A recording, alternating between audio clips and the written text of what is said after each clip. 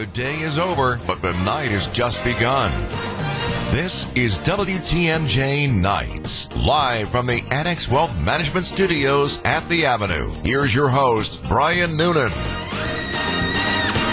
Yes, sirree. Here I am. There you are. I'm glad we are together on this Wednesday night.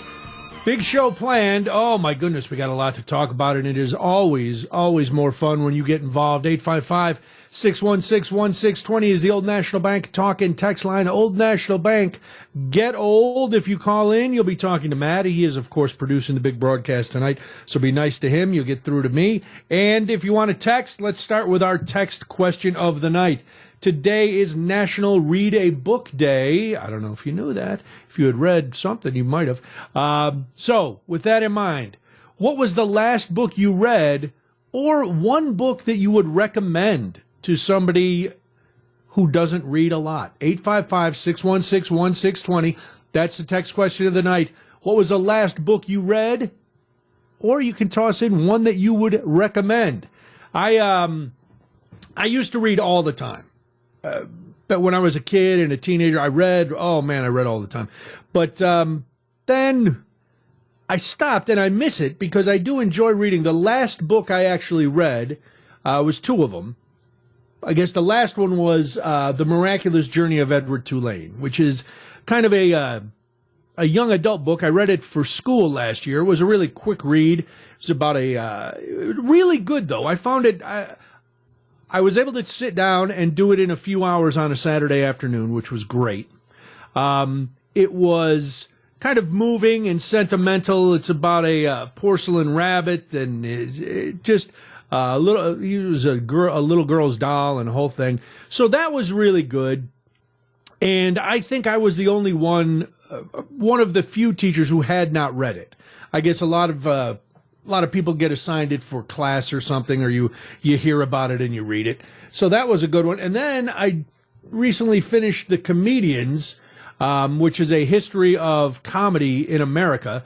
And so that was actually really good, too. It was kind of a history book, but about something that I'm passionate about. So those were the last two. And then there was Barrel Aged Stout and Selling Out was right before that. I read the book of the transcripts of Howard Stern's interviews, which was really good. But I'm finding, and I don't know if it's because I don't sleep well, or I'm old, or a combination of both, but if I do sit down and start to read, within a chapter, I'm falling asleep. So I have to figure out what to do to stay awake, because I do enjoy reading, and but I'm also one of these people who, if I get really invested in a book, I'm kind of sad when it's over. I'm like, oh, but I used to, I used to read John Grisham books and James Patterson and different biographies and autobiographies and all that. Are you a reader, Matt? Not really. Too many words. I haven't read a book on my own probably since I don't even remember. Wow, I'm surprised you haven't a sports autobiography. Well, the last book I read, it was I don't want to say for a class because it wasn't assigned reading, but you just had to read. And it was always a pleasure. The book by Bulls radio play-by-play voice Chuck Swirsky recounted his experience in Athens, Ohio, with the Toronto Raptors, and then eventually with the Chicago Bulls, and provided a lot of lessons as someone who is climbing their way through the industry on how to approach things, and eventually when you get to the NBA or whatever major step you're looking for, how to approach it there. Yeah, I would imagine that would be. I read some, back years and years ago, I read books by some radio guys, just to figure out what it was like for them. Larry Lujak. I read Rush Limbaugh's first book. I read the Howard Stern's Private Parts. I read all different kinds of things just to do. I read books by Woody Allen and Steve Martin and different comedy books. But I always liked police fiction. I liked mystery stuff. I was never a sci-fi guy, and I wasn't a horror guy. My wife loves Stephen King. No, thank you. I've tried reading about 3 different Stephen King books, and I know that's not a lot. And I know the man can write. I just can't read it because my thing was it just always seemed that he would waste like 4 pages describing how the drapes were blowing. And I say waste. You might say, well, that's the kind of detail I'm looking for. That's why there's so many books. A couple of, oh boy, people are jumping in on this one. I'm glad to see we have a literate audience. I'm happy that you guys are reading. Dopamine Nation. Oh, I don't know what that is. I'll have to check that. From the 262, that was from a 414 number. A series I recommend is the Dresden Files. It follows the adventures of a wizard who operates as a private detective in modern-day Chicago. That sounds interesting. Now, I did read all the Harry Potter books, so I don't mind wizards, I guess. That might be good. 414, Spare. Oh, the Prince Harry book. Says very good. Shoe Dogs. I don't know. I wonder if that's about like sneakers, the sneaker people. From the 414, used to love reading. Then I read Where the Red Fern Grows. Can't trust books anymore. I'm guessing that has a very sad ending. I'll have to Google that when we go to break. Jake in Germantown says, not the last book I read, but does get revisited from time to time. Watership Down, the classic allegory that's sort of like Tolkien with rabbits. Yeah, you know what one that everybody talks, it's supposedly a classic, and for me it was a slog to read. It took me a long time to finish it. A Confederacy of Dunces. Now, you would think because I love New Orleans so much that it would have been right up my alley, but at the time I read it, I hadn't been to New Orleans yet, and I was just like, oh my God, this book is so plodding and just... It was crazy, but every comic I knew said, oh, you got to read Confederacy of Dunces. So I didn't want to have FOMO. I kept reading. I kept trying to figure it out. And, oh, boy, it did not work. So that's the text question tonight. What's the last book you read? Or you can substitute it for a book that you would recommend because I do feel like I need to read more. I read a little, but nowhere near enough. And I do find it fulfilling. I just also find it tiring. But we'll get to your responses and so much more. It's WTMJ Nights. Brian Noonan, WTMJ Nights. It is National Read a Book Day. So our text question of the night, which is getting a lot of response, what is the last book you read or a book that you would recommend? 855-616-1620 is the Old National Bank Talk and Text line. That's how you can weigh in. Mike has been hanging on. He's in Muskego. Hi, Mike. Hi, how are you doing? I'm great. So what was the last one you read? Well, it's the one I'm reading right now. My TV blew out on me last week, and I decided not to get it fixed so that I could start a new book, because I haven't read a book in about 6 months, and talk to my neighbors and do something different besides watching TV. And so what did you decide to start? Okay, it's called Don't Blink by Patterson. Yeah, I've read. Was that one that was made into a movie? I can't remember. No, there was another one that was made into a movie, but this might have been. It was. It's the first 3. The prelogue is crazy. The first 3 chapters, and you wonder what does that have to do with the rest of the movie. But he ties it together. So I'm right in the middle of it now, and I'm enjoying the hell out of it. But the thing I want to recommend actually is for a children's series, and it's called The Boxcart Children, and I read it when I was about in 4th grade, and the woman was Gertrude Warner, I think. That was the author. And she kept writing books every year through the late 50s and early 60s, and it's just about 4 kids from an orphanage that left the orphanage, and they found a empty box cart on a railroad track, and they turned it into their house, and then she wrote the original, and then she started writing a series of them, and it was all interesting stuff. It was almost like a mystery kind of series. Nice. It was really fun. But I actually see kids still reading those in school. In the school I'm at, the 4th and 5th graders are reading it. Yeah. So I'm glad to get your recommendation on that, Mike. Thanks for the call. Enjoy Don't Blink.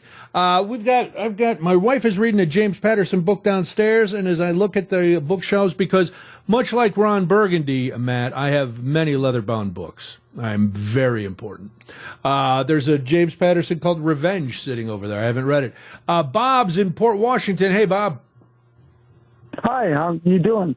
I'm great. So what are you reading, or what do you want to recommend? Well, I would like to recommend A Painted House by John Grisham.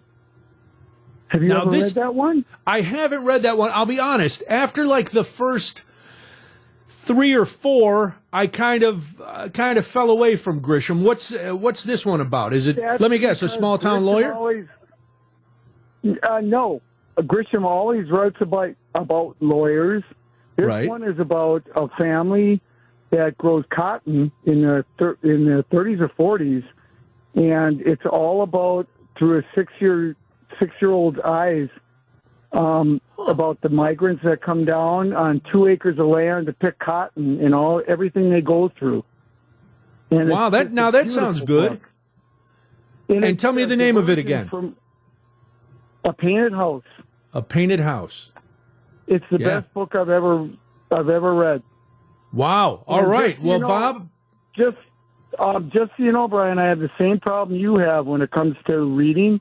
So how did you stay awake? Well, that was a while ago I read it.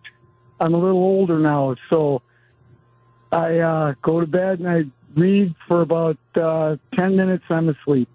So. Yeah, it's a lot easier than sleeping pills. Well, Bob, thanks for the recommendation on A Painted House. I appreciate it. Have a great night. Enjoy the book. Okay. Let's see what else is coming in. The Glorious Cause by Jeff Shasta. It is the definitive docu-novel about the American Revolution. That from Mitch. Jeff says, I finished Chasing the Boogeyman by Richard Chismar 2 days ago.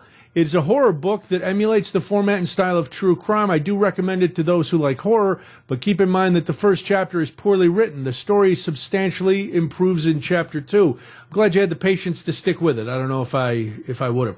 Oh, look at this, the 414. My nephew just published his first book, and that is the last book I read. It is called IDEA Log Firmament. It's a futuristic sci-fi thriller available on Amazon, Barnes & Noble, and other bookstores. And I'm sure your nephew will appreciate the fact that you got a plug-in here with us today. Oh, Shoe King. Shoe King is the Phil Knight story, or Shoe Dog, rather. All right, that makes sense. I watched that movie. Did you watch that movie, Air, Matt? Great seems movie. Like it'd be something right up your alley. Oh, yeah, it's a great movie. Just came out. It was actually, I waited till it was, I didn't go see it in the theaters. I waited till I could see it streaming. I really enjoyed it. I thought it was terrific. If you don't know, it's Air is the story of Nike and the salesman who convinced Michael Jordan to not go with Adidas to actually come to Nike, and how that all worked out. And it was a fun movie. So maybe that sounds like the book would be good too. Mitch says he'd recommend, we did that one. Let's see. Along your preferences, you mentioned please look up John D. McDonald's. Oh, Travis McGee. I've read a couple Travis McGee novels. He's also name-checked in a Jimmy Buffett song.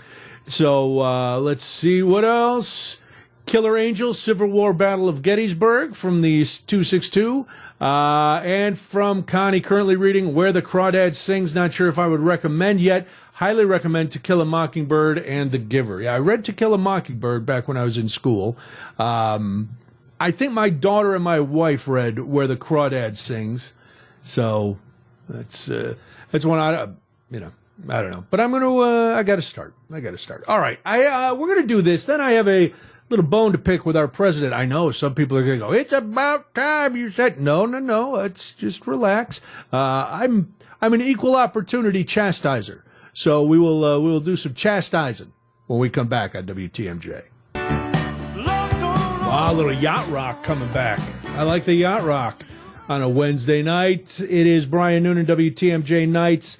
I get some people who are always say, why don't you ever say anything about the president when he does something that bothers you? Well, he did something that bothered me today. Over the weekend, I'm sure you heard that the First Lady was diagnosed with COVID. And so the CDC rules now are that if you are around someone who's wearing COVID, you should wear a mask indoors for 10 days and test just to make sure that you're one, you are not carrying the virus, and two, that you're not getting sick yourself. So it's to protect not only yourself and all that. Now, I'm not going to argue the value of masks. because I know the people who are for masks are going to be for masks, and if you didn't like wearing masks before, you're not going to wear a mask now. And listen, you're going to do what you want. Here's the problem I have with the president. So he's supposed to be wearing the mask. His press secretary comes out and she says early this morning that, yes, the president will be adhering to all CDC guidelines and he's going to do what he's supposed to do.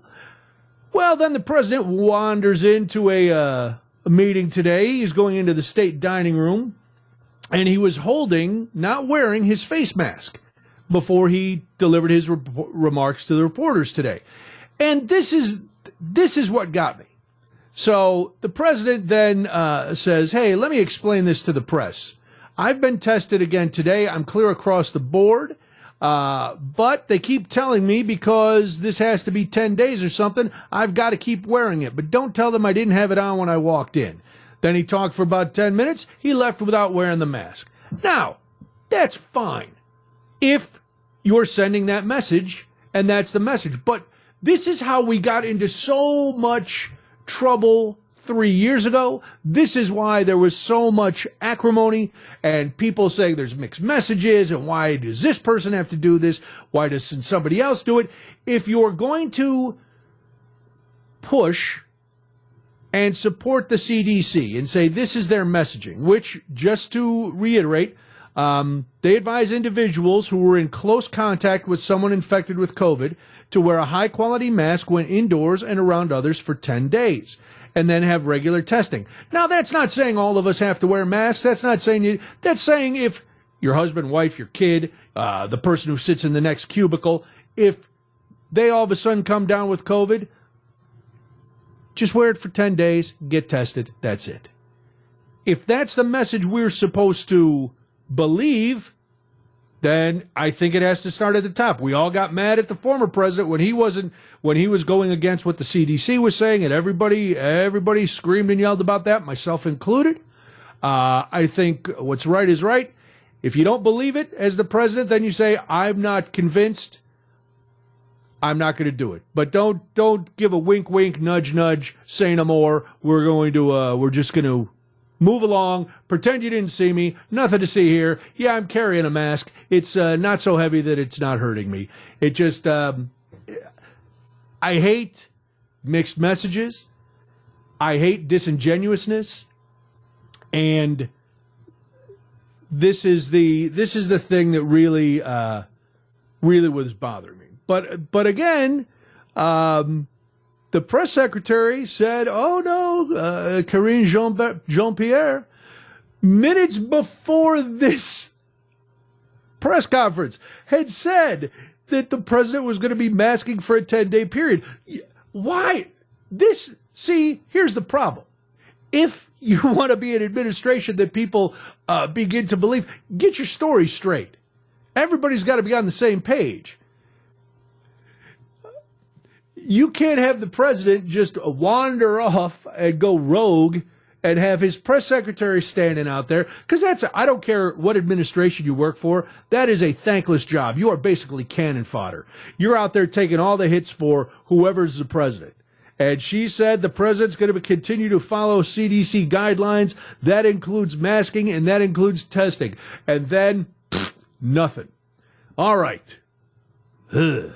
After the news, I had a very terrifying experience the other day. Maybe you've had something similar. I want to know how you would react. We'll get to all that. But right now, it's 6:31, and our news people are in place in the WTMJ 24-hour breaking news center. And I am proud to say, hey, Wyatt Barmore Pooley is here. Brian Noonan here until 9 o'clock tonight. 855-616-1620 is the Old National Bank talk and text line. Old National Bank, get old.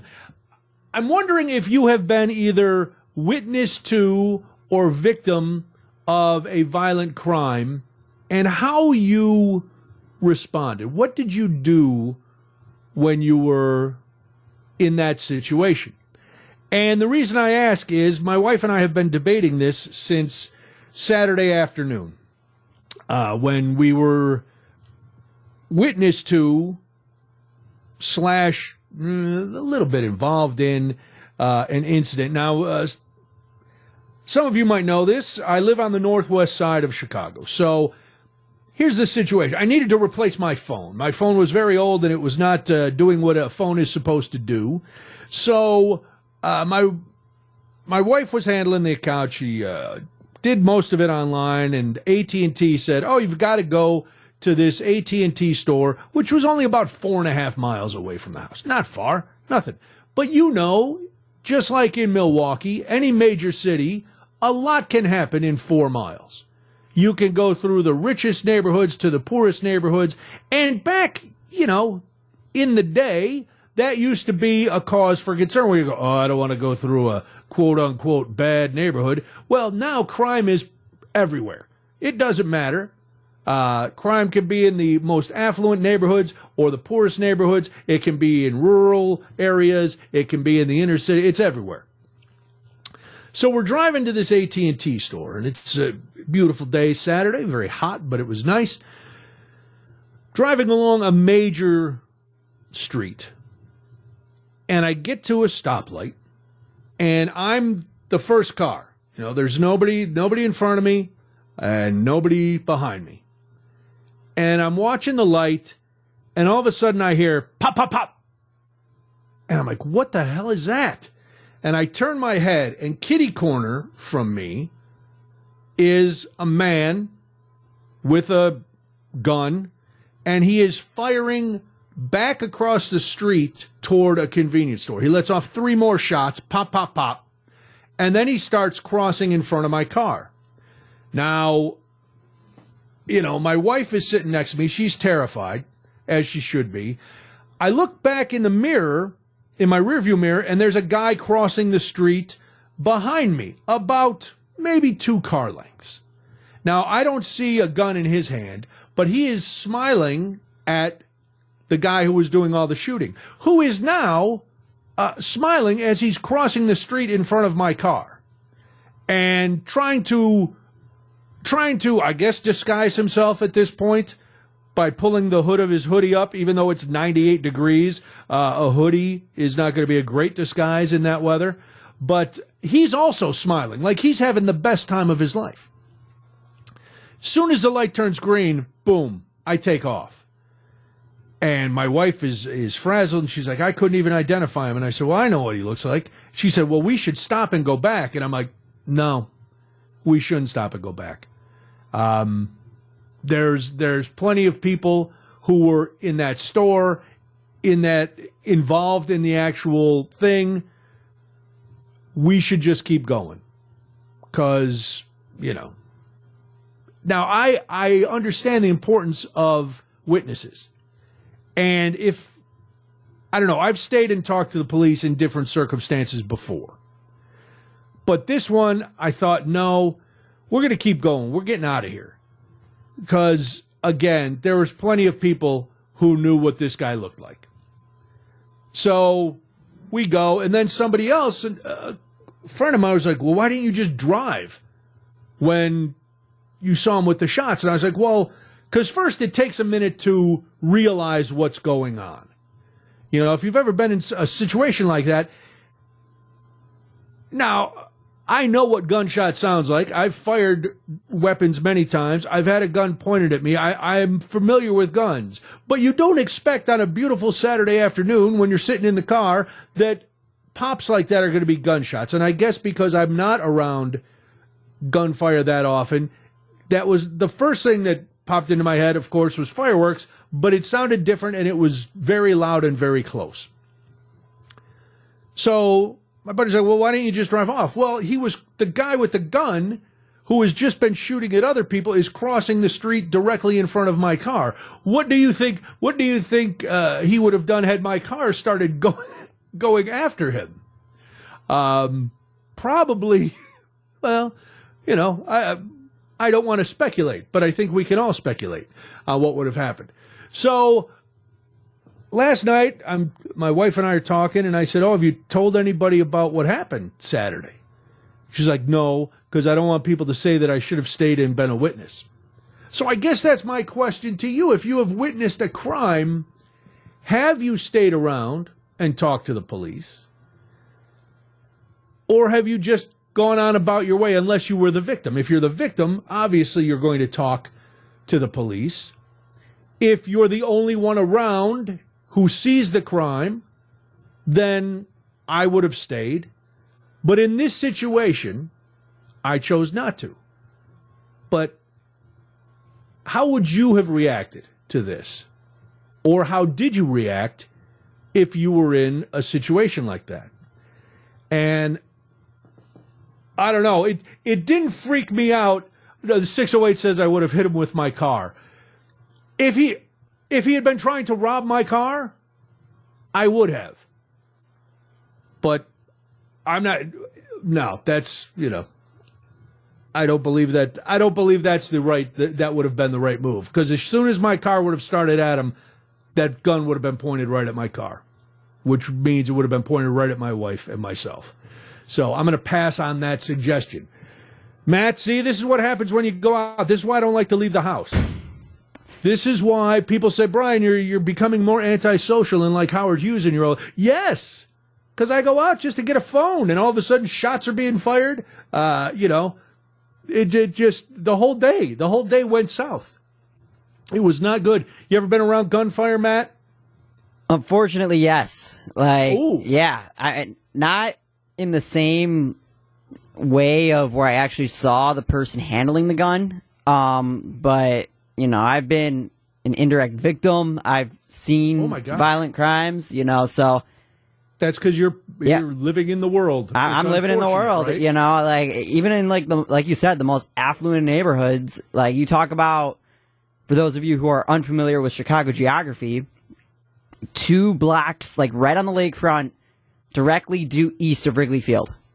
Yeah. Like you're talking about a place that in the summer, and this is in the summertime on a game day, where there's 30,000, 40,000, 50,000 people, getting ready to take in a ball game at the stadium and surrounding areas, and then probably 2 or 3 blocks east, chaos.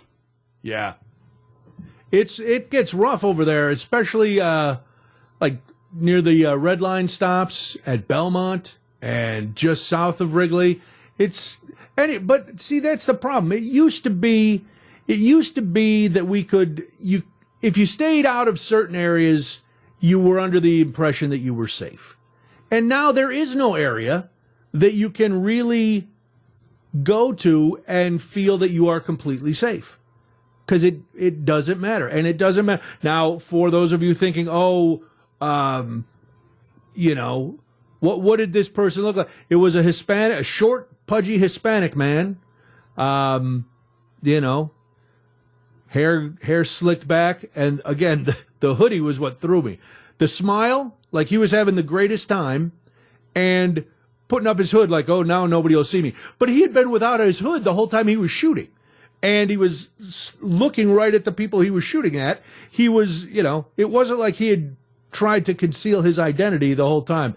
All right, we've got some text responses coming in. I want to hear from you. If you were a witness to or victim of a violent crime, how did you react? What did you do in that situation? 855-616-1620.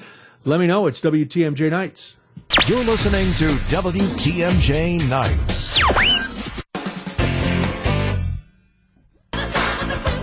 Brian Noonan, WTMJ Nights. Have you been a witness to or victim of a violent crime? How'd you react in that moment? I'll get to a lot of good responses on the text line, but Todd's been hanging on. He's in Glendale. Hey, Todd. Hey, how you doing? I'm all right. So what's your story? Well, funny story. I was making a sandwich, and I decided I needed some chips. So I walked up to the corner store. I was living in River West, near the corner of Humboldt and Locust. And I walked up to the corner store, bought my bag of chips. I knew it was going to cost 38 cents. This was in the early 90s, so 38 cents made sense. And so I come back, and I'm wearing a pair of cut-off shorts. I don't have shoes. I don't have a shirt on. And a guy jumps out from a shrub and has not a gun, but a knife. And he says, "Give me your money." And I didn't have any money. Right. I had a bag of chips. And so I pulled my pockets out, and I said, "Man, I don't have any money." And I tried to give him the chips, And he got frustrated and ran off. And so I yelled at him, if you're going to rob somebody, at least make sure they have a shirt on, man. Yeah, that's a good sign that somebody's probably not got a lot of dough, unless you're at the beach that you're walking. Now, did you call the police? What'd you do in the aftermath? In the aftermath, I walked back and I made myself a sandwich and had my chips. Well, yeah, at least now you had your complete lunch. Well, I'm glad it worked out that way, and you were able to enjoy your lunch, Todd. It's got to be terrifying. I mean, like I said, I've had terrifying. Things happen, but yeah, at the moment it was very terrifying. But after you walked away, it was a pretty good story. Yeah, exactly. And once you're home eating your lunch, you're like, all right, everything is going to be fine. I appreciate the call, Todd. Thanks very much. 855-616-1620 is the Old National Bank talk and text line. 414 says I would have driven to the nearest police station and given information that I have if I thought it would help. Caroline says I've done both. I've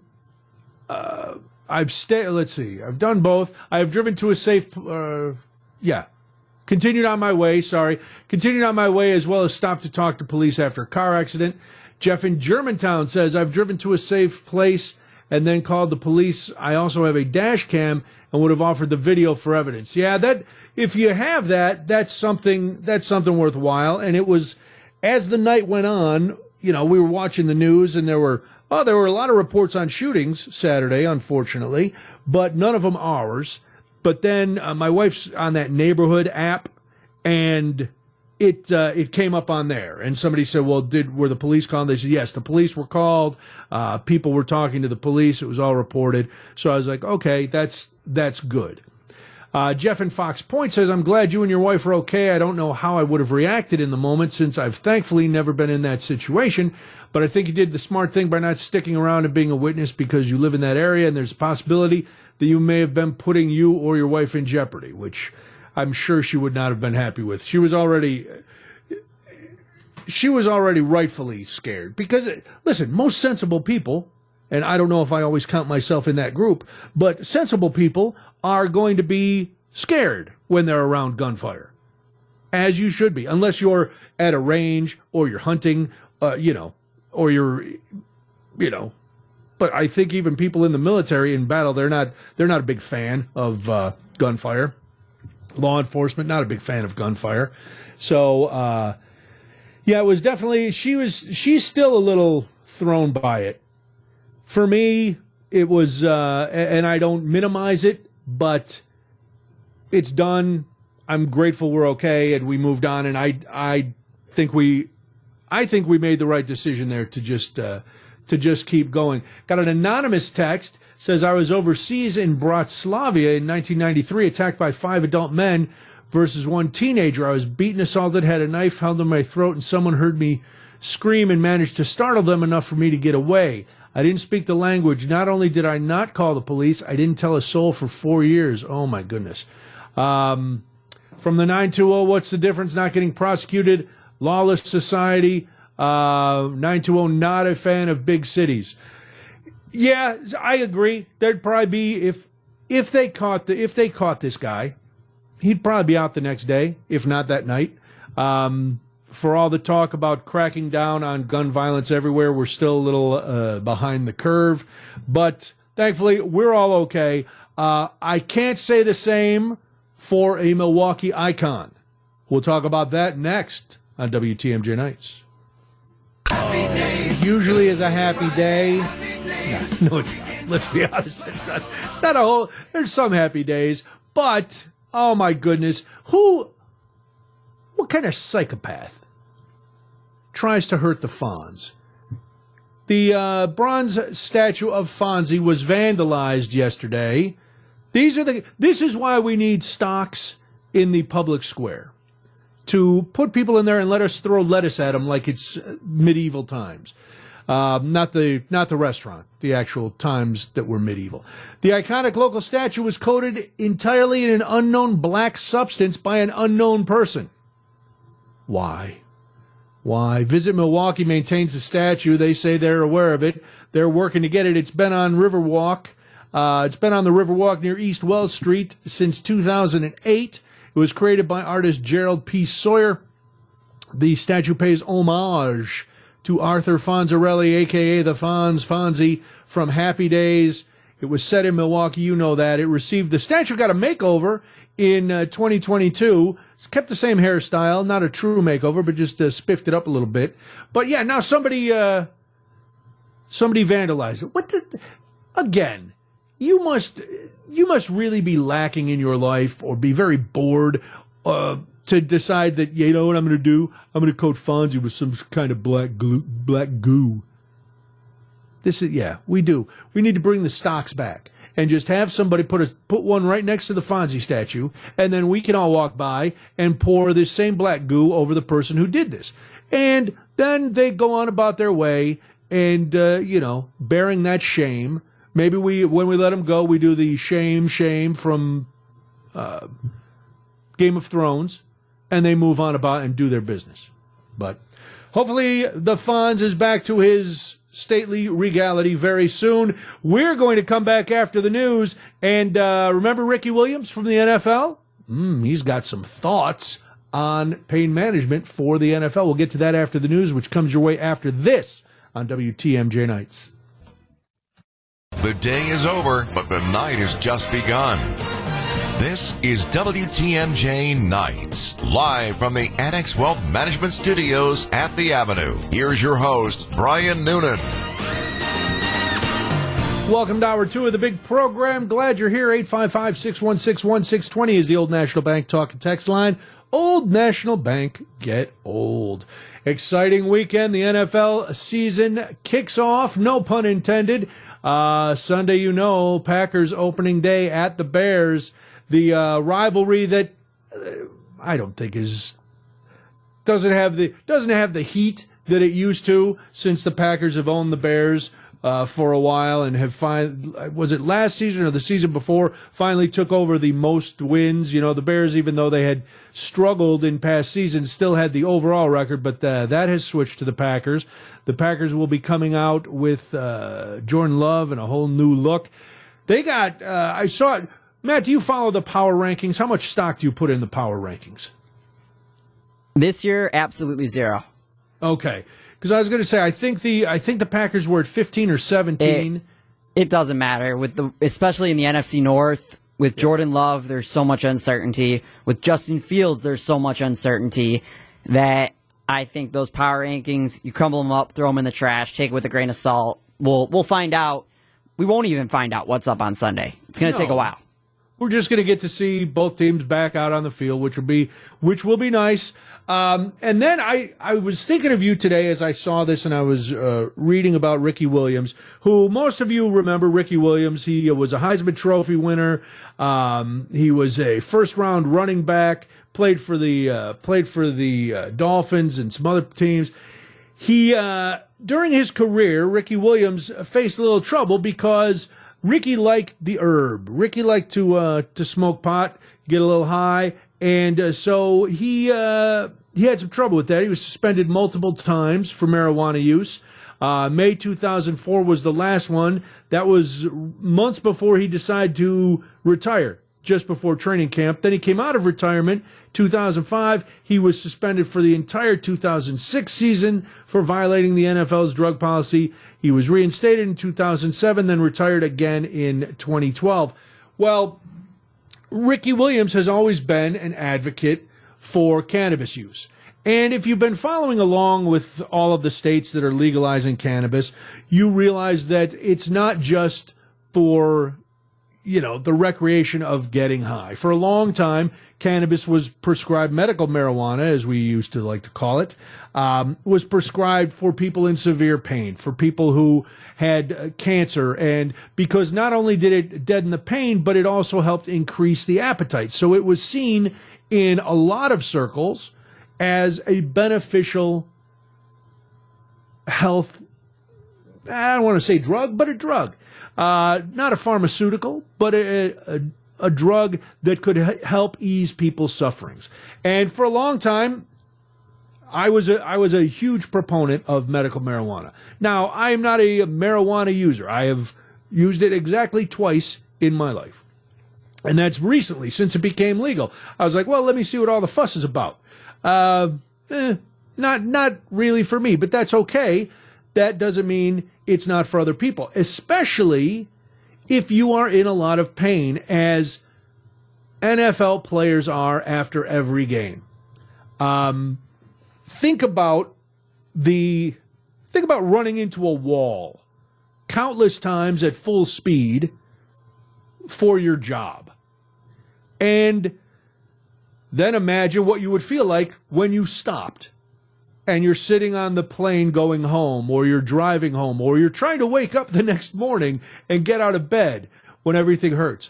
Well, Ricky Williams has come out, and he was doing an interview with TMZ, and he was talking about how the NFL's policy has loosened a little bit as far as marijuana use, but he thinks it could go a little bit farther. And this is what part of what Ricky Williams had to say.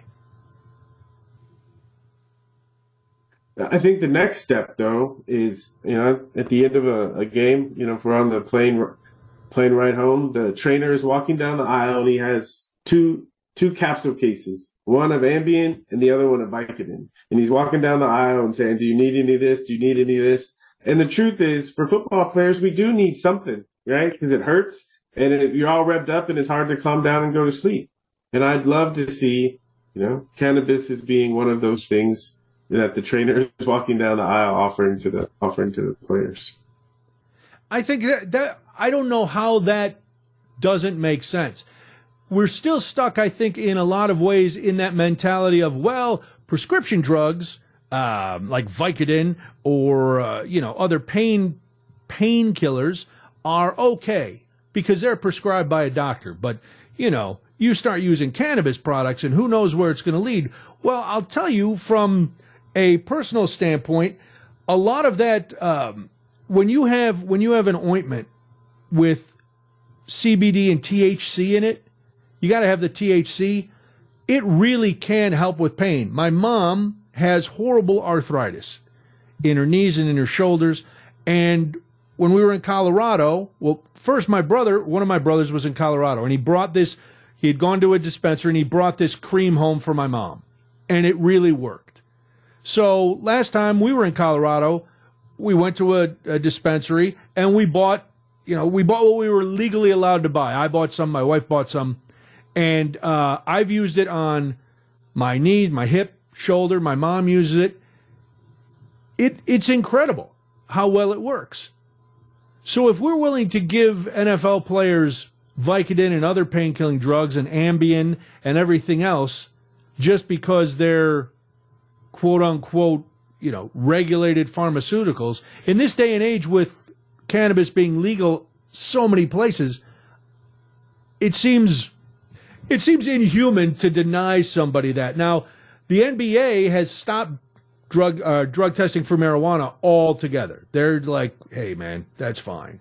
And, there are probably some people, I don't know who they would be, that would make the argument, well, aren't you afraid then if you say that, we're not going to test for it, that everybody's going to come in high? Absolutely not. You would have to be a lunatic to try to play in the NFL high. There's no way. It's happened. I know it's happened, but it's not going to be a widespread thing. Ricky Williams, I'm sure, played high. There's some guys who can operate at different levels on stuff. But I think this made perfect sense to me. Now, Matt, I know you talked to some people about this too. We're going to continue the conversation, but where do you fall on this? If it's legal, fine. Even if it's not, should the NFL continue to test for marijuana? 855-616-1620, the old National Bank Talk and Text line. We'll spark up some more conversation. See what I did? Yeah, that was, how weak. It's WTMJ. Right on. It's WTMJ Nights. I'm Brian Noonan. We're talking about Ricky Williams, former Heisman Trophy winner, yes, former NFL player, cannabis advocate, who is saying he would like to see the NFL's drug policies become even more lenient so that there is no drug testing for marijuana in the NFL because marijuana is not a performance-enhancing drug. It is used recreationally for people just to feel good. It is also a proven effective painkiller, and that's what he's saying, that after games, that players, instead of just being offered pharmaceuticals, they should have the ability to use cannabis. Travis Kelce, who was on the Chiefs in just a couple months ago, in June, end of June, said that he estimates around 50 to 80% of NFL players use cannabis, and that under the new NFL guidelines, that players can use marijuana or cannabis, however you want to frame it. They can use it during the off season just fine, as much as they want. If they stop in mid-July, it's going to be out of their system before they have to test. So everything is good. So it's not a surprise that people are doing that. There were articles, as far back as 10 years ago about the benefits in the NFL for players to use cannabis to ease their pain. And I think, at this point, we had so many people screwed up on opioids, which is a huge problem for current and former NFL players, that, I say give them as much weed as they want. Now, you, Matt, in your scope as a sports reporter, you've had the opportunity to interview some former NFL guys about this issue. Yeah, and they think that it should be entirely legal, and I agree with them. I think that, especially in the case of three-time Super Bowl champion LeGarrette Blount, who I had the chance to talk to last February, he took a beating during his NFL career, and so he started his post-playing career, LG's Feel Good. It's a brand that he created. It's THC-free, and him, along with a couple other former NFL players, have been using it. They use it during their career. They're using it now post-career. And I think it should be allowed because it's not, like you said, it's not performance enhancing. It doesn't create any sort of advantage. It doesn't have any harmful chemicals, especially if you take the THC out. So I say, why not? Let them use it. It's better than them getting hooked up on opioids that could turn fatal. And I think ultimately training staff, like Ricky Williams said, should be allowed to hand this out. And another part is, LeGarrette Blount won 3 Super Bowls. The NFL is going to be looking out for him. He's one of their diamonds that they want to protect and be ready. There are some guys who last 2 years in the league, take a massive beating, don't win anything, and then they're left to fend for themselves. And that's why we have all these incidents of former players being addicted to painkillers and this and that. Le'Veon Bell gave an interview back in May on a podcast where he said, he played in games while under the influence of cannabis. I think that would be dangerous, but if you can do it, that's fine. And I also think it's a little hypocritical of the NFL to look around and go, okay, well, we're allowing all kinds of betting, we're allowing all of this, we allow our trainers to give the players whatever, legal big pharma pill they need, but we're going to take this thing away. And there's a lot of topicals that would be great. Those you do need the THC to actually help with the actual pain relief. So there's a lot of options, and it just seems dumb for us to turn it. We all love to watch football. We all love the gladiatorial nature of it. We appreciate the athleticism of these guys, and they're our heroes when they're on the field. But what they do to themselves for our entertainment and for a lot of money, but the money is, I'm sure these guys would play if the money wasn't as big as it is historically, these guys would still play. That's what they do. They're athletes, they're football players. But, yeah. And I like, the NBA was smart. The NBA just went, no, these guys are all getting high. We're not, why even bother testing? We should test for the guys who aren't. That's the only thing. So, and I know my brother, one of my brothers, is in the weed business. And he said there are a number of former athletes that are getting into the business because, one, they know what the pain relief aspect can be, and two, it's a great marketing tool. You know, you got somebody who was a former NFL player or NBA player, and they open up a dispensary. Well, you know, that's gonna be good for business. So it's also a very competitive field, in everywhere that it's legal, and I think Wisconsin's going to come around in the next few years. I think there is. I did read a study today that said that there have been more accidents because of people high than there have been recently about other than a DUI. So people who are high are getting in more accidents than people who are drunk, which I don't know. Because of the misconception. And I got to look at this because I got to look at it a little closer because there's a lot more people who drink, I think, than, and maybe this could be an outdated notion too, than use cannabis. It's becoming a thing everywhere. See, I can't smell it, so when we go places, my wife will be like, "Oh my God, it smells like a reggae show in here. Everybody must." But also, the thing with marijuana is it's two parts. You have CBD, which help heals pain, and then you have the THC, which is what people use to get a feel. Right. So if you isolate it, I'm not saying it's harmless, but my dog has bad anxiety. He takes CBD once in a while to calm down. Okay. It just shows how safe it is.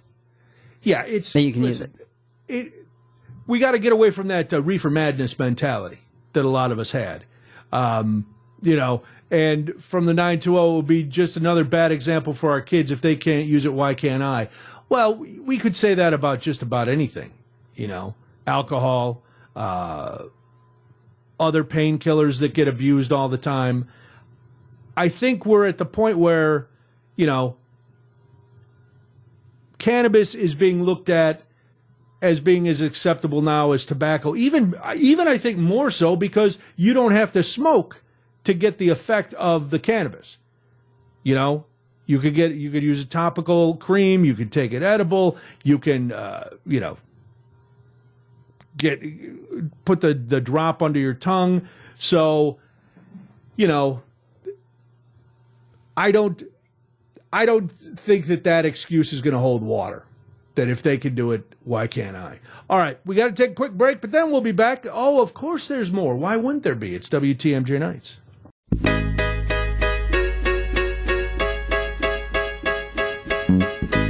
It is WTMJ Nights. I'm Brian Noonan. We're here till 9 o'clock. On the other side of the news, oh my goodness, there could be a zombie apocalypse. We now know the best and worst cities to survive a zombie apocalypse. We'll get into that. A lifestyle inventor, musician passed away, and I'm curious about one thing about that. We got, staying on the sports topic, a wonderful sports show is done. And then in the 8 o'clock hour, it is Wednesday night, so that means the Drive Thru Window is going to open. And then, yes, this will be very exciting for a lot of people, Bears in the news. Oh. Yeah, big game on Sunday. Is that what we're talking about? Who knows?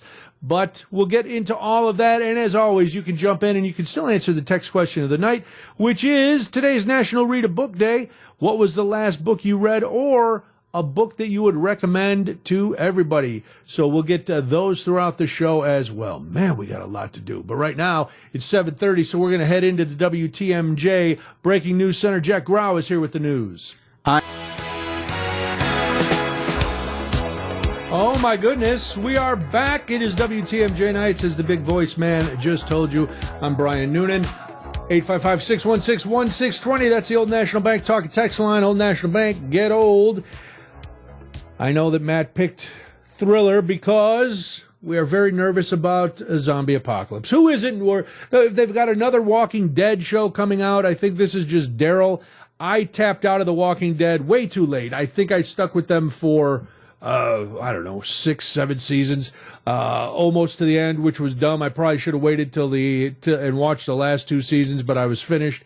I watched Fear the Walking Dead for a couple seasons, and then I was like, I can't anymore with the zombies. There's zombies everywhere.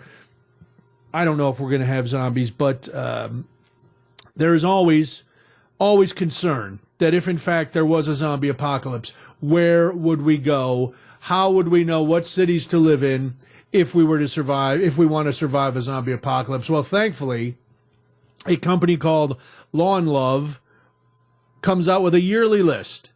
And I'm a little concerned because no cities in Wisconsin made the list. The closest city, if you are in Milwaukee or anywhere in Wisconsin, the closest city is one that many of you, I don't think you like it. Chicago is the closest one. Now, there are all sorts of criteria to be a city that will keep you alive if, in fact, there was a zombie apocalypse. They used the city's vulnerability. I don't know what that means. If you're just around a place that may have more zombies than another, if you were near nuclear reactors or something like that. But so the city's vulnerability, the number of hideouts. Where can you hide from zombies? Now it's going to, let's be honest. It's going to depend on what kind of zombies you think are going to come. Are they going to be Walking Dead, Night of the Living Dead zombies that move kind of slow and that you can run up on and hit in the head with an axe? Or are they going to be, World War Z zombies where they move very quickly? Matt, if you were going to have to predict what type of zombies would be coming after us, are they going to be the slow-moving, easy-to-kill zombies, or are they going to be the really fast ones that we might as well just lay down right now? Got to prepare for the fast ones. Well, because then if the slow ones come, it's no big deal.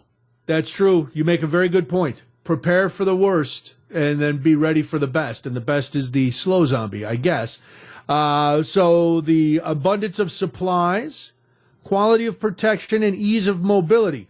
30 determining factors in total. This is an extensive study, exhaustive one might say, to figure out where you're going to survive. All right, do we want to start with the worst or the best? Let's start with the worst, because you're going to notice that the worst has a couple things in common. So the worst city, these are the top 10 worst cities for surviving a zombie apocalypse. West Valley City, Utah. Oh, the Mormons are out. Garden Grove, California. Number 8, Port St. Lucie, Florida. Then Detroit, Michigan. Listen, if you what could a difference. Yeah, go from Port St. Lucie to Detroit. I don't know if you could survive much in Detroit. Detroit's rough, unless you're Eminem. Then he'd just rap them to death. But see, I think in Detroit you can escape to Canada. You can go through the tunnels, but who am I? I'm not. Surprise, Arizona was number 6. Pembroke Pines, Florida, another Florida town. Patterson, New Jersey. North Las Vegas, Nevada is number 3. Jackson, Mississippi. And the worst city for surviving a zombie apocalypse, Miramar, Florida. I'm going to give you the best, but I also want to know what do you think you need to be stockpiling for a zombie apocalypse?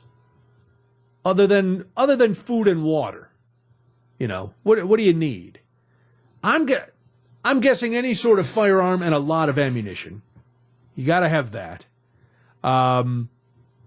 You need supply. This is where you can see these preppers, the people who are survivalists, that maybe they're not as crazy as most of us would like to think they are. Because you go, all right, I need rope, I need something, I need a lot of matches so that I can start fires, or I need to learn how to use sticks, I need a flint, I need to be able to get places. Oh my goodness. So here are the 10 best cities. But before I give you that, let me give you the 5 cities with the highest share of homes with bunkers. Now, I know you live in an apartment now, Matt. Did you grow up in a home with a bunker? If you consider a classic basement in a one-story house a bunker, then yes. No, I don't. A bunker is like an old bomb shelter. Nah. All right, me either. Rochester, New York, Syracuse, New York, Springfield, Mass, Worcester, Mass, and Boston, Mass. I don't know what's going on in the Northeast. I think these people have a bias. These people have bunkers. Yeah, that's the highest share of homes with bunkers. So I don't know what's Boston, going on. I understand. Really? You got a Revolutionary War, you got the history there. So the architecture might still be the same. As someone who went to school within 2 hours of both Syracuse and Rochester, bunkers there? Yeah. You never ran into any locals that had bunkers in their house? No. Try to drag you down there, show you their pre-made meals that they're all ready to go. Their generators. It's upstate New York. I mean, yeah, everybody's probably. This won't surprise you. The lowest share of homes with bunkers: Hialeah, Florida, tied with Hollywood, Florida, Pasadena, Texas, Laredo, Texas, and then North Las Vegas, Nevada. Those are all also in places where they don't have, they don't have basements and stuff. The Florida, because you're in a swamp, so they don't have it. Most hunting gear stores, they took this into account: New York, Honolulu, San Antonio, Miami, and Houston. The fewest hunting gear stores: West Valley City, Utah, Laredo, Texas. That surprises me. North Las Vegas, Jersey City, New Jersey, and Montgomery, Alabama. Wow. Wisconsin not represented on this at all. So, I don't know what's going to happen. It focused a lot on the Southwest, the South. The only Midwest cities are Chicago, which we'll get to, and Detroit, and then in the Northeast. So I'm guessing they figure the zombies aren't going to go out into the Great Plains. You're not going to find a lot of zombies in South Dakota. I don't buy that, but you never know. All right, here are the best cities, the top cities that would be the best for surviving a zombie apocalypse. I'm not telling you to look into real estate there. I'm just telling you, there's nothing wrong with having a second home in a zombie-safe environment. Number 10, Orlando, Florida. That's because everybody would go and hide at Disney. I would get into the very top of Cinderella's castle and stockpile a bunch of those Dole Whips if I could get a freezer, and a lot of the Mickey Mouse pretzels, and I'd be good. Chicago comes in at number 9. Las Vegas is at number 8. I don't think people in Las Vegas would even notice if there were zombies running around. You been to Vegas? Everybody looks like a zombie, especially after they've spent the whole night at a slot machine. San Diego, California, that's just a nice city where everybody wants to live. So, I don't know. Austin, Texas, Los Angeles, Miami, San Antonio. Number 2 is New York. And number 1, the best city for surviving a zombie apocalypse, Houston, Texas. Very exciting for all the citizens of Houston. You will be safe from a zombie apocalypse. And listen, if nothing else, we can all sleep a little better at night knowing that happened. We lost an icon the other day, and the reaction to that has been a little bit surprising for me. We'll talk about that and more. It's WTMJ Nights. Wasted away again in Margaritaville. Oh, my goodness. Searching for my lost shaker. That's the one. Matt says, I got a whole bunch of Jimmy Buffett songs. That is Margaritaville. That is Jimmy Buffett. I am Brian Noonan. Jimmy Buffett passing away on Saturday at the age of 76. They said it was a type of skin cancer. He had been diagnosed with that 4 years ago, and he didn't play the Summerfest show. He was supposed to be here for Summerfest, and then there were a couple others that he canceled due to illness, and it's a Merkel cell carcinoma is what it's called, and it's described as a rare, aggressive form of skin cancer. Has a high risk of returning and spreading, and that's about 3,000 new cases diagnosed every year of that in the United States. So we have musicians and athletes and celebrities that we're fans of pass away all the time. The lead singer from Smash Mouth passed away just the other day too. Jimmy Buffett hit me a little harder, and not because there were a number of reasons. One, I'm not a parrot head for all that entails. I don't, I've been to a number of shows.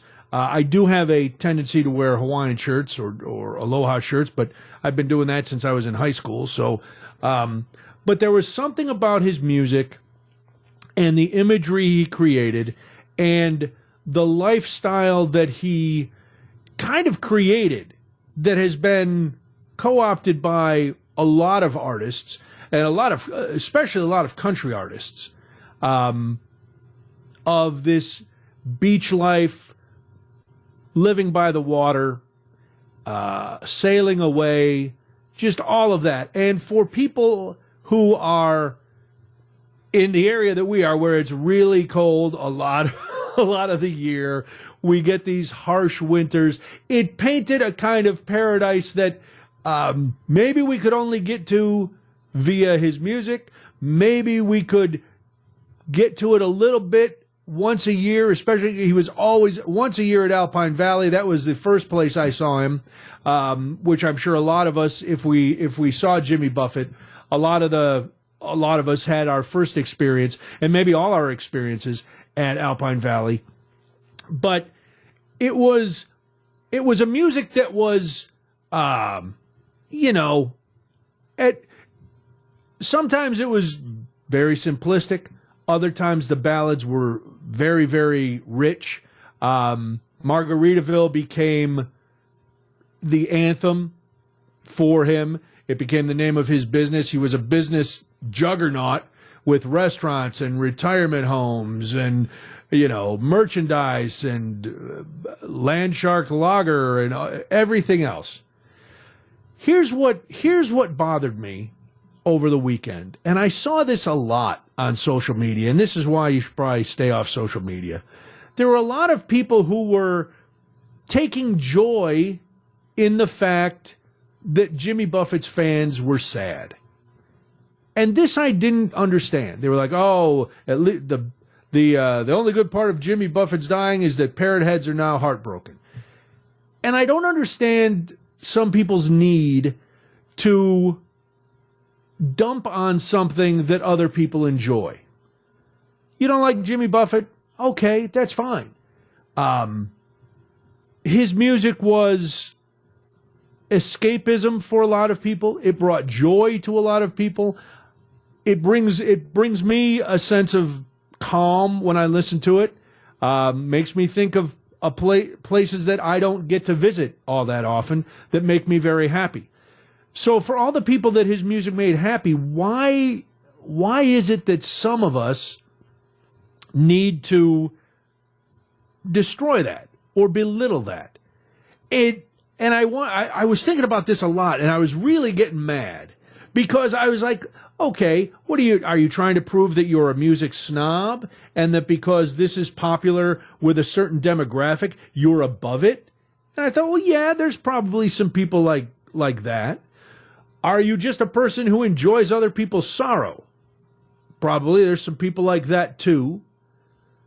But it just made no sense to me. So I've been listening to a lot of Buffett just in the last couple days, just because I don't listen to it a lot.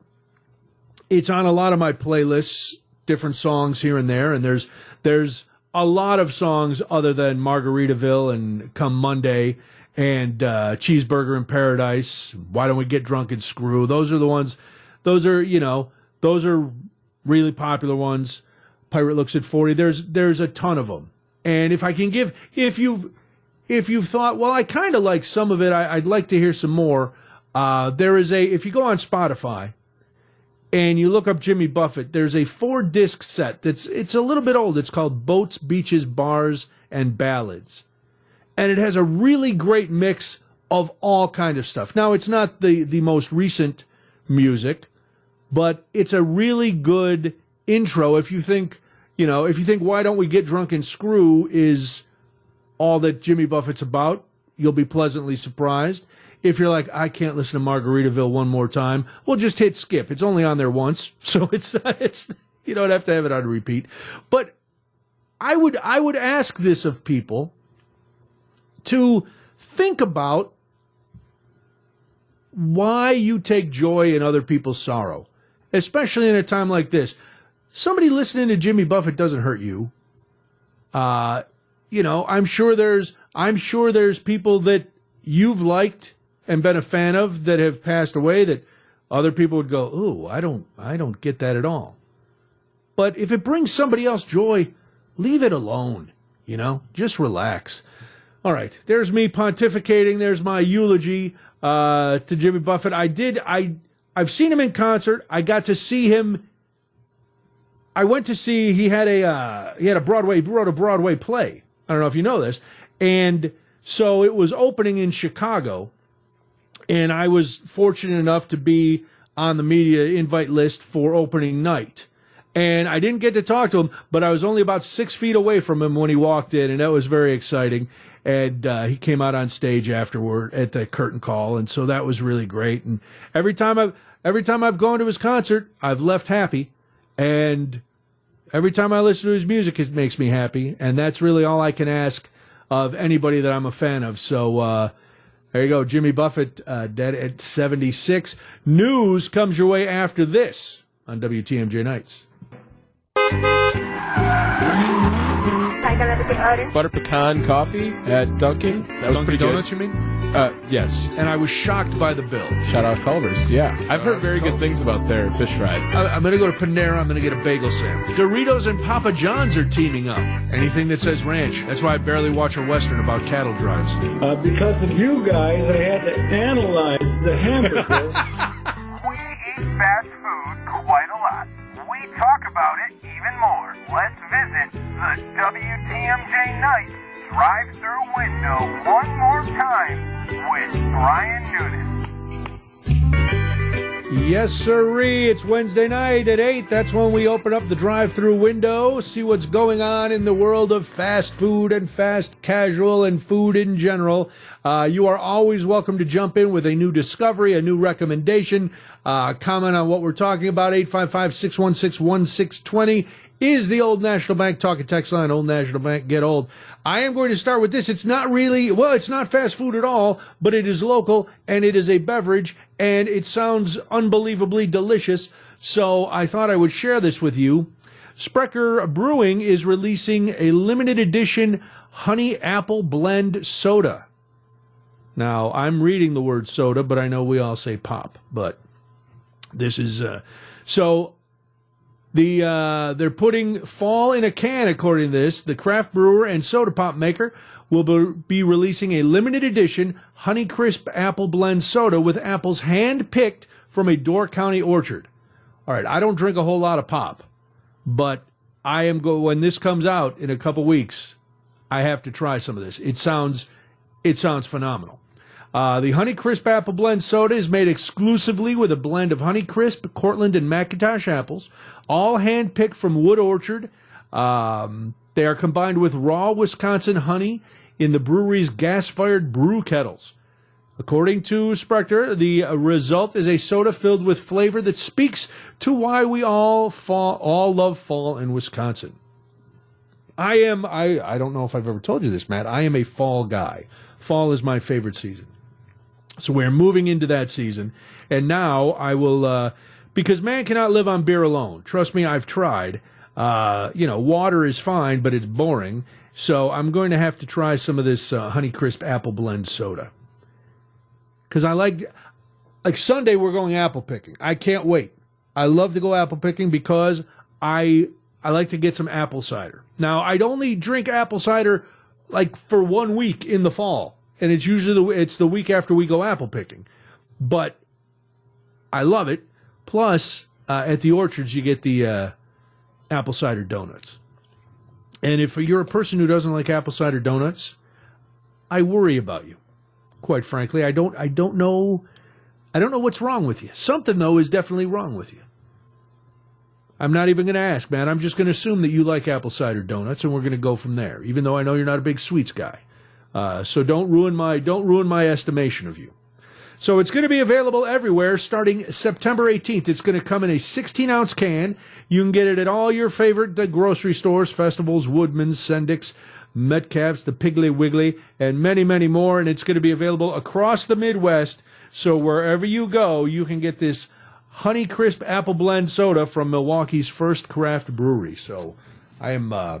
It sounds really good. There is a brewery in northern Illinois called Phase 3 Brewing, and they do every year a ale made in cooperation with Affy Tapple. You've all had their caramel apples. It's a caramel apple peanut ale. Oh my goodness. So if this pop tastes anywhere near as good as that, heaven in a can. That's all I can say. I don't think I'm overestimating. Yesterday was Tuesday. That means it was Taco Tuesday. Maybe you enjoyed tacos, but if you didn't, you need to start planning for September 12th because this is big. Big, big, big. It's not just a Taco Bell. It is more than 20,000 Mexican restaurants across the United States are taking part in a Taco Tuesday celebration where you're going to get $5 off your DoorDash bill of $15 or more. And they're doing it for Taco Tuesday. It is going to be unbelievable. You can still go and get your free seasoned beef nacho cheese Doritos Locos tacos. Well, that was yesterday, so you can't do that anymore. But they're going to be doing those free promotions a few more times throughout the year. They're celebrating the fact that Taco John's agreed in July to abandon its trademark for the Taco Tuesday phrase. Taco Bell is now the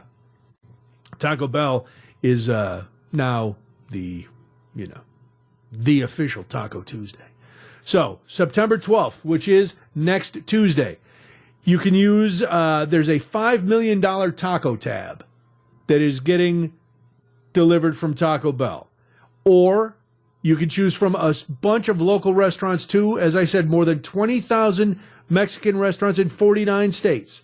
So all you have to do is go to DoorDash and see the full list of restaurants. Then you use the code TACOTAB. You'll get $5 off any order, $15 or more.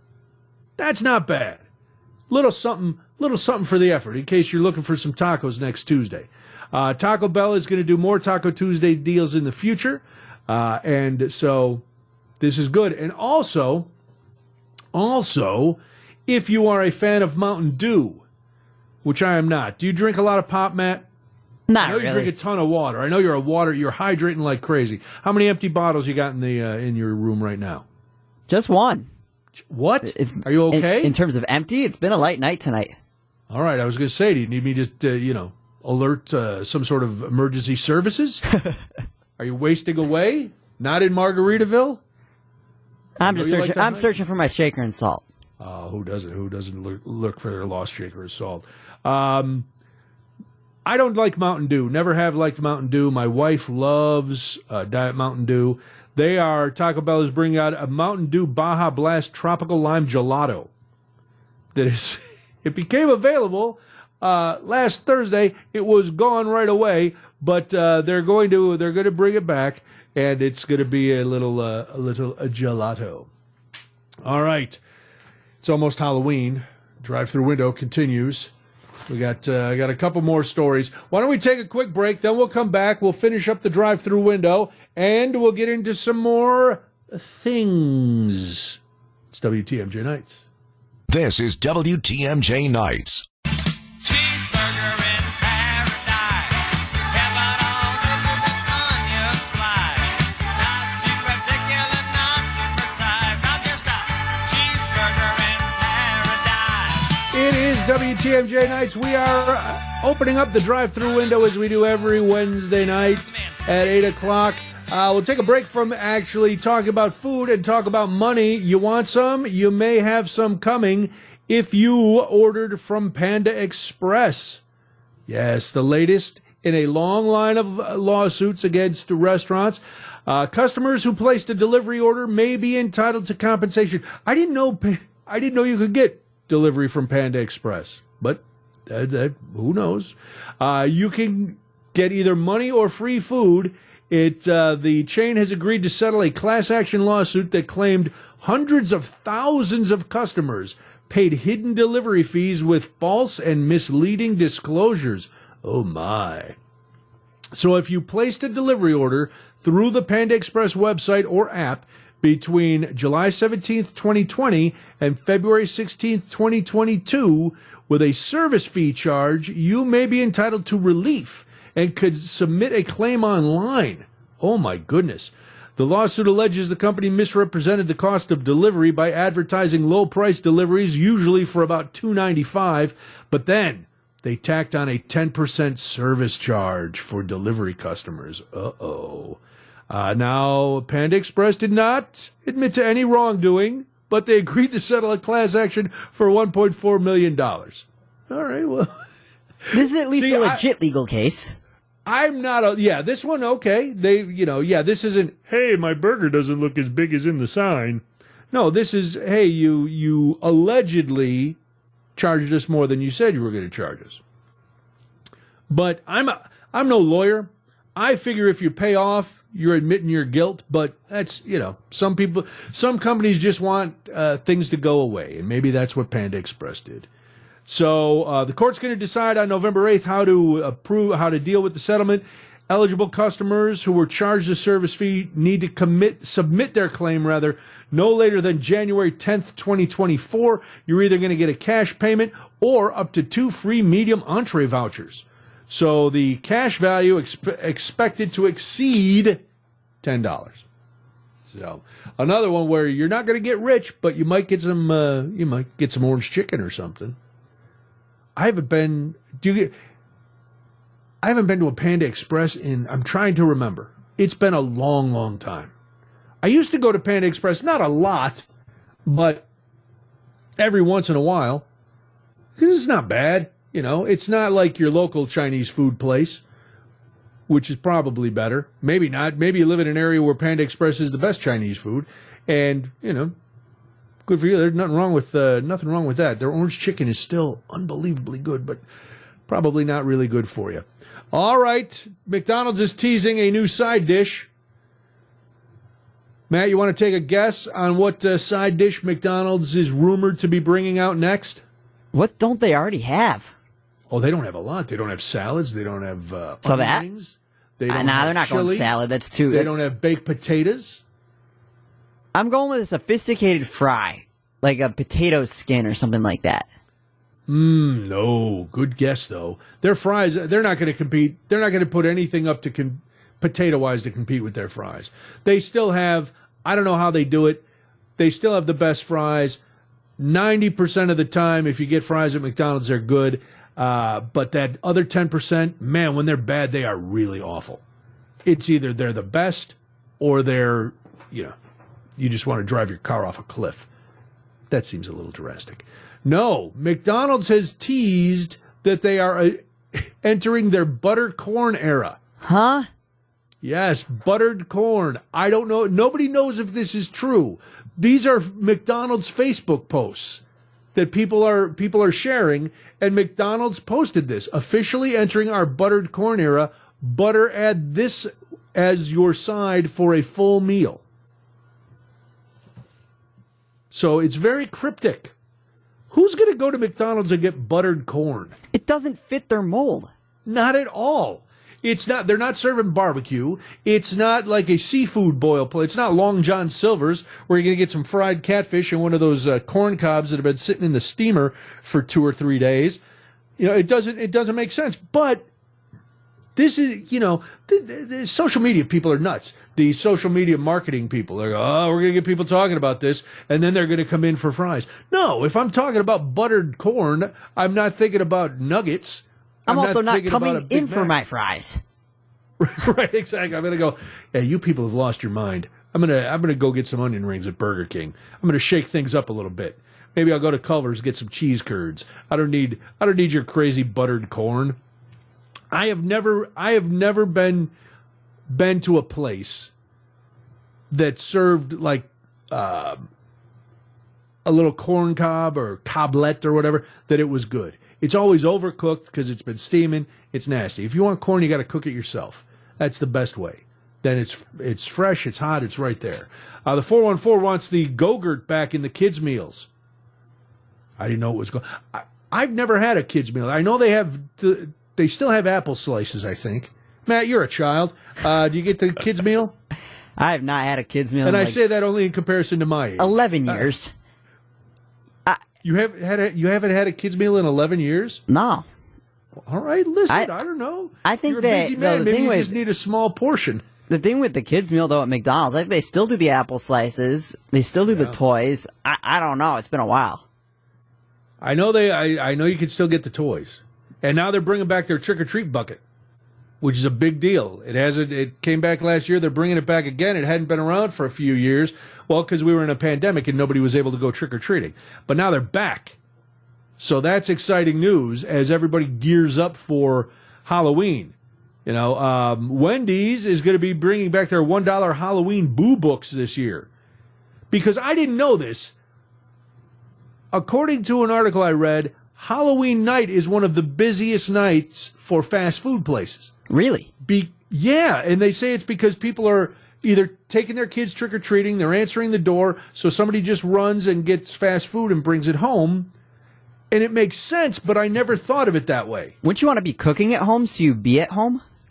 Yes, I would never, we never left when we were, we always cook at home, even like now when kids are coming to the door. But when our daughter was little, one of us would always stay home and the other would we'd take shifts trick-or-treating. But yeah, I would never just, I guess if you have another driver in the house, somebody can run out. But our tradition for Halloween at our house was always pizza. So years ago, my grandfather, who was a Chicago cop, now you can get home run in pizzas at any grocery store freezer section. But before then, you couldn't. You had to get them right from the original home run in. So he always brought, a couple days before Halloween, he brought some home run in pizzas over to our house for my brothers and myself, and then my mom would make frozen pizza, and that way we were out trick-or-treating, and we could come home and we'd have some pizza, and then we'd go back out. And like my wife, it was always chili.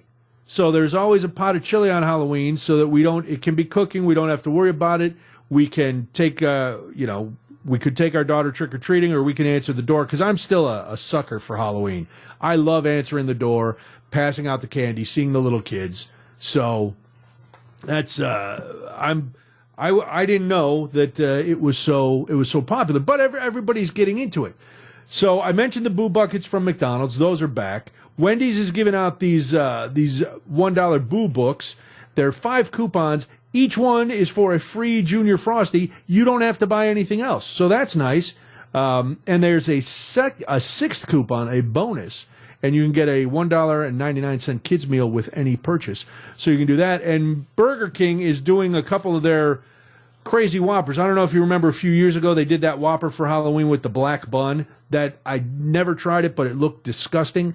So now they're doing a ghost pepper Whopper and a ghost Whopper and ghost pepper chicken fries, all for Halloween. Very exciting. Ooh. So there you go. All right, that's the drive-through window for this week. We're going to close it up and move on. It's WTMJ Nights. Wait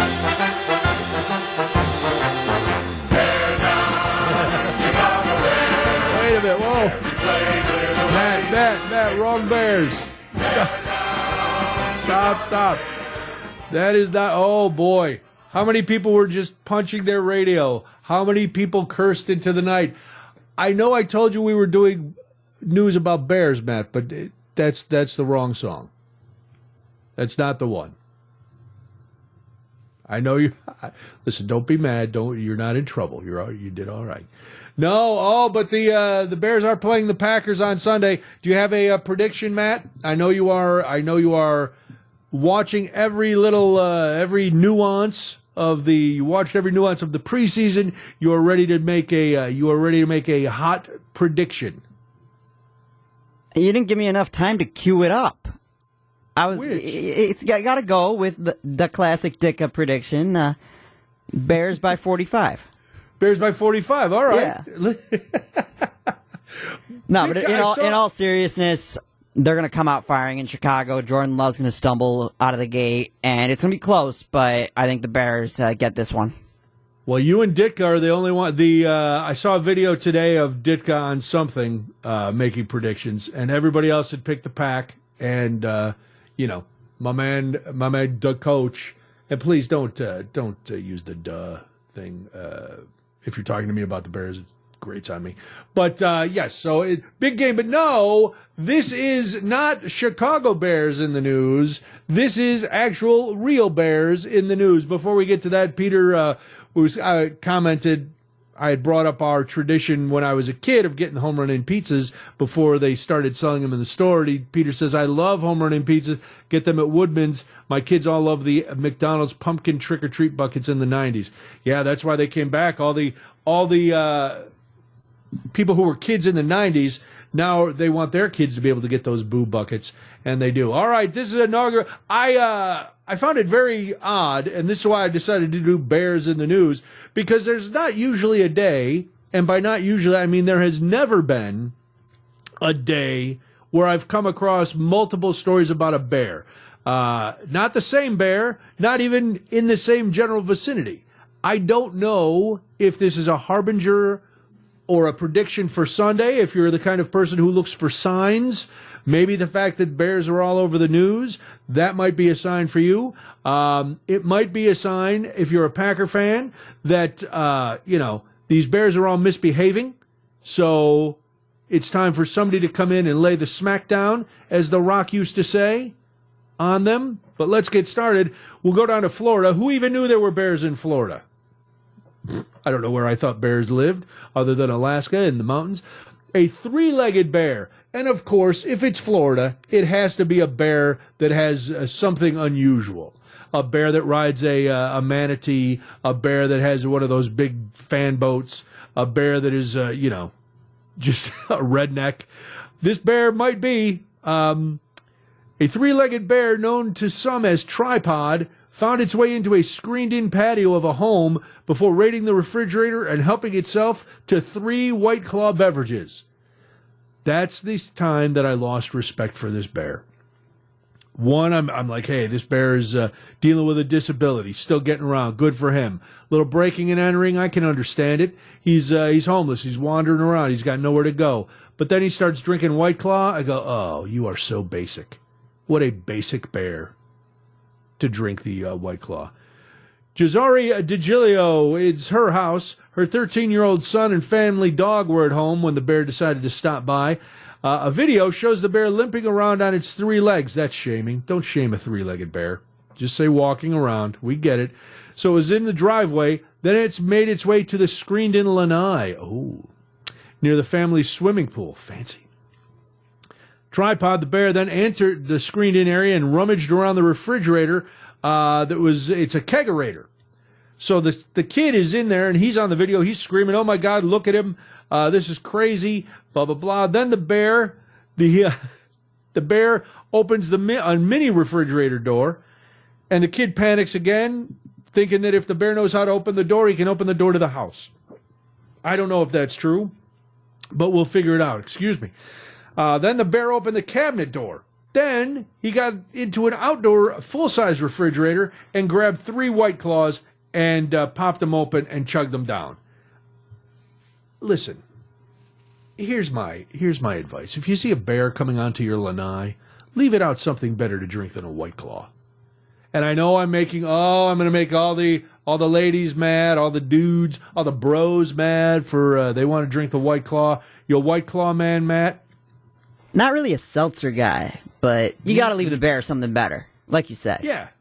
Leave out a nice bottle of bourbon for the bear. Maybe a good IPA, something from the northwest that has kind of that piney kind of hop to it, so the bear will feel at home. All right, there's bear story number 1. Bear story number 2. This involves a bear that thought it was a dog. for a moment anyway, and then it got a little revenge. A Pennsylvania man, so we go from Florida to Pennsylvania. He saved a group of partygoers from a huge black bear by treating it like a dog. So in a video that has gone viral, a man identified only as Mike, who, as we go on with the story, you tell me. I'm going to let you listen to the story, Matt, then I want your verdict. Is Mike incredibly brave or incredibly stupid? So Mike is out on Lake Harmony with his friends. A bear wanders into the area. His friends can be heard on this video calling for him to stay away from the bear, which sounds like good advice. Mike decides he's not having it, and he sternly directs the bear to the edge of the area, which had been cordoned off with chairs. The bear follows the man's orders, according to the video. But then the bear gets to the perimeter. Mike moves a chair out of the way and orders the animal to leave. That's when the bear has had just about enough of Mike's attitude, lashes out, swipes at his upper thigh with its paw before slowly strolling away from the group. Afterwards on the video, Mike lifts his shirt to reveal that part of his shorts have been sliced into ribbons by the bear's sharp claws. All right, Matt, there is the story. Incredibly brave or incredibly stupid? I don't know if Mr. Mike knows anything about how to deal with a bear, but if he knew anything in the slightest, incredibly dumb. Yep. What are we doing? Ding. All you have to do is scream bloody murder and the bear will leave. Yeah. Like, good boy. Keep going. Come on. You got it. What nonsense. Listen, I can barely get my dog to do what I tell it to do. Yeah. Well, he's okay, thankfully. He's got to get a new pair of shorts. That's good. I'm surprised the bear didn't get tired of him yelling at him earlier. But you're right, Matt. That's what they get big, make a lot of noise, and don't approach the bear. You got to know. But so he survived. I don't know how. I think it's. Maybe you can play fetch next time. Yeah, if you bring some chew toys, you'll get the bear to roll over. You can rub its belly. Play tug. You never know. Oh, I don't think he'll win that one. I want to see this because you got to figure this guy's drunk too. I'd like to see a drunk camper try to play tug with one of those. You play tug with a bear, you're gonna get a nice carousel ride right around the merry-go-round. Be like Anchorman. Yes, it is going to be just like Anchorman. You are going to lose that game within 0.6 seconds. First of all, you got to get the bear to take the other end, and then you got to do that because anytime you play tug with a dog, you got to make the sound. And that's going to freak the bear out anyway. And then, man, things are going to get real dicey real quick. So, all right, there's bear story number 2. Bears in the news. Our final bear in the news. Another bear that was, not doing what it was supposed to. This time, we go to Australia for our bear in the news, which may give you a hint about what kind of bear it is. Yes, it is a koala. Humphrey Harrington has a nursery, and he had seedlings there. And this started several months ago at his nursery near New South Wales, Australia. He said, I noticed some of my seedlings were being chewed off, and I thought it was probably a possum. I was going to try to do an Australian accent, and then I thought I'd save you all from that nightmare. So, every night, he said, there'd be a few more and a few more gone. But soon the culprit was caught in the act. One morning we came out to work, and Claude was sitting on a bench next to all these plants just wrapped around a pole. It seems like he'd have a very big feed that night, so he was too full to go and climb a tree. They named him Claude because he had really long, impressive claws. This is a koala. He said he wasn't going to let the bear just stay there and keep eating his stuff. So this is another guy, and I've heard, as cute as koalas are, all the information I have about koalas, and that's not much, but that they're pretty ferocious because they're bears, or marsupials. I'm not sure exactly. But anyway, he went up and he threw a towel around him, which you do if you have a bird in the house. You throw a towel on top of it. He carried it down the street to his neighbor's field about 200 to 300 meters away from the nursery and let him go in a tree. That was very nice of him. Could have just hit him with a stick. But a couple days later, guess who's back? Yeah, Claude. You were going to say Slim Shady. No, it was Claude. Mr. Harrington alleges the leaf thief consumed several thousand seedlings over the course of his crime spree, cost the business up to $6,000. So now he's got to build a koala-proof fence to permanently deter the likes of Claude. Said it was the first time in about 20 years that a koala had eaten his products. So, come on, Claude. Little respect. So there you have it, the inaugural edition. And probably, honestly, there's not going to be another day where there's 3 stories of bears in the news on WTMJ Nights. Brian Noonan, WTMJ Nights, here until 9 o'clock, and then it's Dave Ramsey, 855-616-1620. Some sad news today if you are a fan of Real Sports with Bryant Gumbel, which airs on HBO. It debuted April 2nd, 1995, and today they announced that after this season, the show is over. And for a lot of people don't, they like sports, but they don't, maybe you don't watch ESPN all the time. Real Sports is a show that I'm always attracted. When I see it's on, I stop and watch it because the stories are always interesting.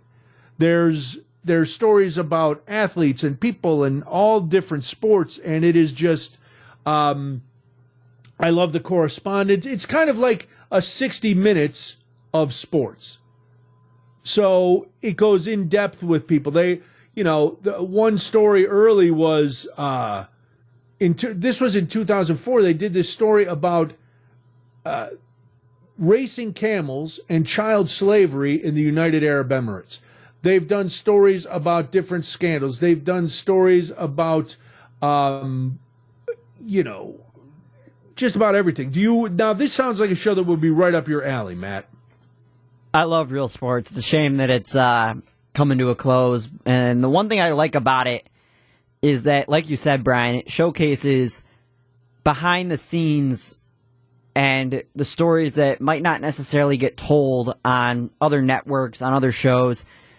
ESPN's done something similar with Outside the Lines, and there have been other shows that have come off of it, but there's no show that can do it like that.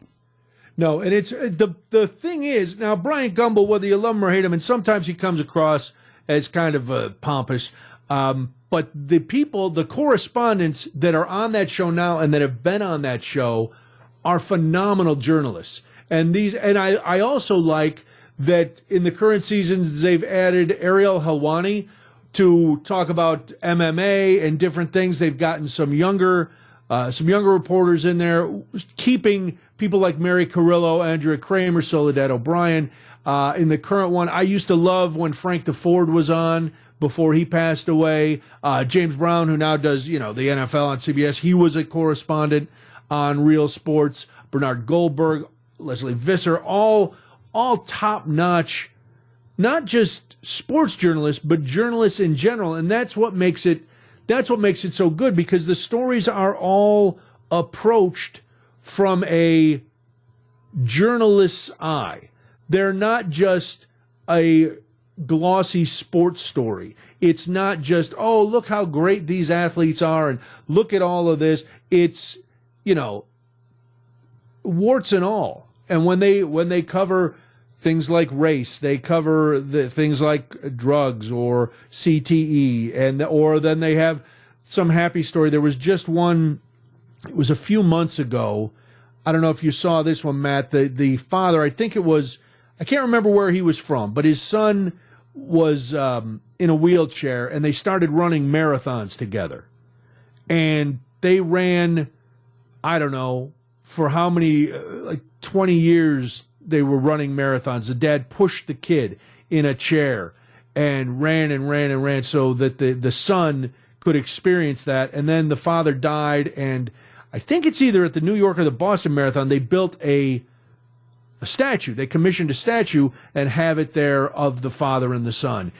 So they had feel-good stories, and they had stories that made you go, I can't believe this is really happening in sports.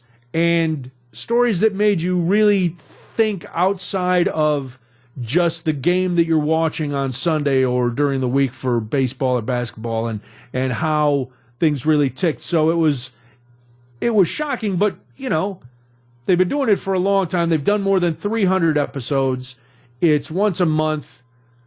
But I think, you got Brian Gumbel, who's been around for a long, long time, and probably just tired, and ready to retire. And because I think the show still does well. There was nothing in any of the stories or any press release that said the show was struggling. And the chairman and CEO of HBO said Real Sports is the longest-running HBO series. Brian and his Real Sports team have long been a cornerstone of HBO programming. The series will continue to resonate in the realm of sports journalism, and we are so proud to have been a part of such a remarkable odyssey. So, there you go. That's a rough one if you're a sports television watcher. So, catch it while you can. You got a few more episodes before the end. All right, we got to do this. Then we'll come back. And, we have to end with a story of a Florida man. Because, why not? It's WTMJ Night. Yeah. Just about to wrap things up here. But we'll be back tomorrow night at 6. So hopefully you will join us then. All right, let's end with this story of a Florida man. And you can only imagine, if it's a Florida man story, it's going to go woefully wrong. He is a marathoner. Oh, okay, he's in shape. But he's facing federal charges. Why? Well, the U.S. Coast Guard spotted him 70 nautical miles off Tybee Island, Georgia, last week in a homemade hydropod, just before the hurricane bore down on the eastern seaboard. So, right there, you got to go, okay, you should be evacuating. And what is a homemade hydropod? Well, a homemade hydropod is a hamster wheel kind of thing. It's, according to the newly filed criminal complaint, it's a hamster wheel contraption that is afloat as a result of wiring and buoys. So he's in this hamster wheel. He's 7 nautical miles out into the ocean. The hurricane is bearing down. He tells authorities that he's headed to London. So he's going to hamster wheel across the pond until he gets to merry old England. Well, Coast Guard officers told this man, Reza Baluchi, that they were cutting short his, and they said, manifestly unsafe voyage. He threatened to kill himself with a 12-inch knife if anyone tried to apprehend him. And then, like a true hamster, he kept wheeling. And then he claimed to have a bomb on board of his hamster-like contraption. That turned out to be fake. 3 days later, he kept going for 3 more days. Authorities got him. Now, they had got him in his hydropod 3 times before this. But 3 days after his initial run-in with the law, he finally surrendered. He tried to do it in 2021. He made national news from trying to get to Florida to New York in his hydropod. He washed ashore 25 miles later. This one, he got a little bit further, but there's no accounting for crazy. And the beautiful thing about this world is there's no shortage of crazy, which makes my job a lot more fun and interesting because there's always something goofy that we can talk about and cover here on WTMJ Nights. I could see one of those, I see a lot like on the beaches and stuff. They've got those big balls that people can get in and run just offshore, and kind of bounce into each other. That sounds like fun. But to create a hydropod and think you're going to go all the way across the ocean, shut up. All right, that's all for tonight's big broadcast. Matt, you're not going to be here tomorrow night. You've got you're calling something very special. You're calling a game, so we will talk more about that when you come back. Thanks for your help tonight. I'll talk to you all tomorrow at 6. Dave Ramsey after the news. That comes your way next on WTMJ Nights.